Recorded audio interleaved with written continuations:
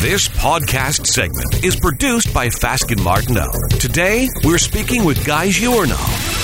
We're here today with Guy Giorno, a partner with the Ottawa office of law firm Fasken Martineau. Guy is recognized as a leading Canadian expert in the law of lobbying.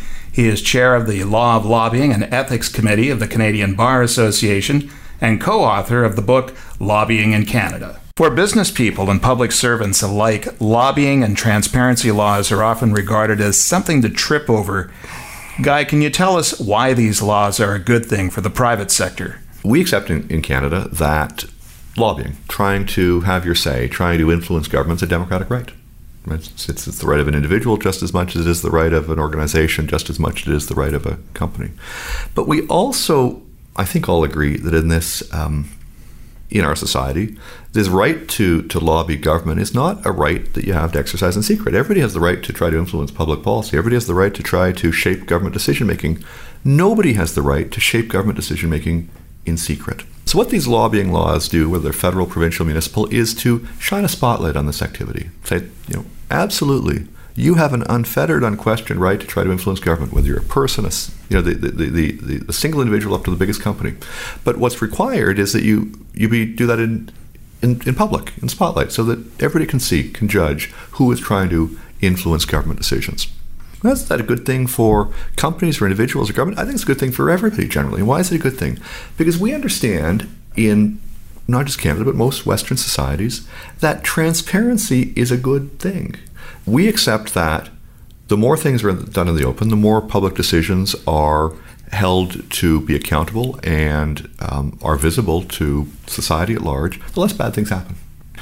We've learned this for the course of hundreds of years, that the more people know where government spends their money, the more people know what records or information government has, the more people see proceedings transacted in public, the better off we are. Now, some people say, Guy, can you point out to one particular bad thing or harm that has been avoided by lobbying transparency? And I can't point to that any more than I can point to one single specific bad thing that has been avoided by thousands of years of holding court proceedings in public as opposed to in closed-door star chambers, or one particular bad thing that has been avoided because we have freedom of information legislation or access to information legislation, which lets any citizen obtain access to government documents. We simply know that we're better off in general having public processes, public and transparent and open. And as one U.S. judge said about 100 years ago, sunlight's the best disinfectant,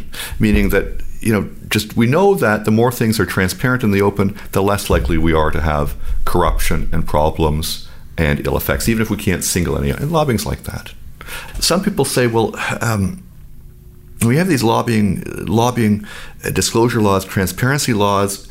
What if businesses are no longer willing to talk to government officials because they have to report and register and make transparent what they're doing? And I say, well, just let's say, for the sake of argument, let's just assume that that's correct. Assume that there is some kind of interaction between the private sector and the public sector that the participants are so ashamed of that if it came to light, they wouldn't have the communication at all. Well, isn't that a great thing? Isn't that exactly the result we want? If a government official and a business official are communicating in a way they'd be embarrassed or ashamed to have disclosed in public, then the absence of that communication is a salutary effect of lobbying transparency laws. What are the advantages for lobbyists of making disclosures under the law? Well, the biggest advantage is that you're complying with the law. Every business in this day and age, or at least most modern Canadian businesses, recognize the need to comply fully with all laws. It's not a cost of doing business, it's the way a modern, ethical company with integrity does business. Lobbying transparency laws are the laws in federal, provincial, most jurisdictions. So the advantage to companies is they're complying with the law, and as I said, most companies that we encounter in Canada are scrupulously concerned about complying with the law.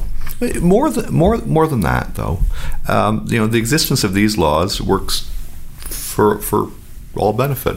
Companies have to disclose their interactions with government, but they also have the actions of their competitors made transparent as well. So everybody's on a level playing field.